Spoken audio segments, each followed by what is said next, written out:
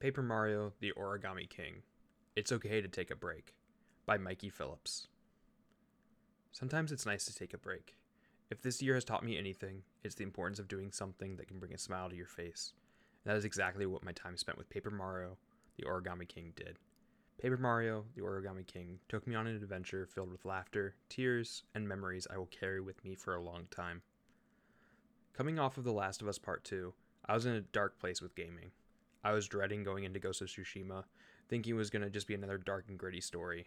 I needed a palate cleanser, but nothing sounded good. Everything around that time either sounded like more murder sprees or never-ending grind fests. Then, out of the blue, came Paper Mario: The Origami King. I was initially going to pass on this game after the last installment, Paper Mario Color Splash, left a bad taste in my mouth. However, after watching a few trailers, I eventually said fuck it, why not? It's easily the best gamble I took on a game this year. While Paper Mario: The Origami King is not for everyone, it hit all the right spots for me, mostly due to its new combat style. They kept the turn-based combat of the originals, but decided to add a major and literal twist to the combat in this game. The puzzle stage has to be the most divisive topic about the game, but I absolutely adored it.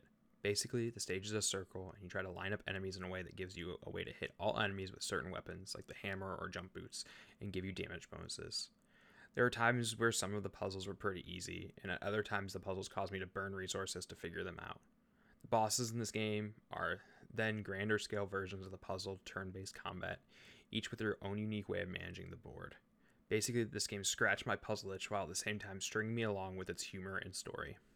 Going into this game, I knew I would take away a bit of cheer, joy, and humor. But what I got from the game was more than that. It starts out as the typical journey of Big Bad does some horrible stuff to the kingdom and captures Princess Peach. But this villain is literally warping people into what he sees as perfection against their will. Not only is the main antagonist pretty messed up, but some of the companions we meet along the way have pretty good backstories and character development. There's one character in particular that had an explosive character development that I still think about today, and how that character changed my perspective of what it must be like to be one of them. Overall, 2020 has been a year that I will not look fondly on.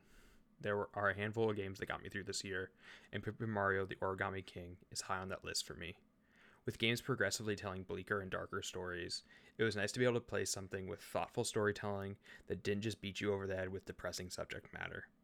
The game takes you on a journey full of laughs and excitement, while at the same time introducing heavy material, but giving you plenty of time to take a breath. While it's not the best game out there this year, it's the kind of game I needed the most this year. It was a nice reminder that sometimes it's okay to take breaks from the normal and do something for yourself that makes you smile.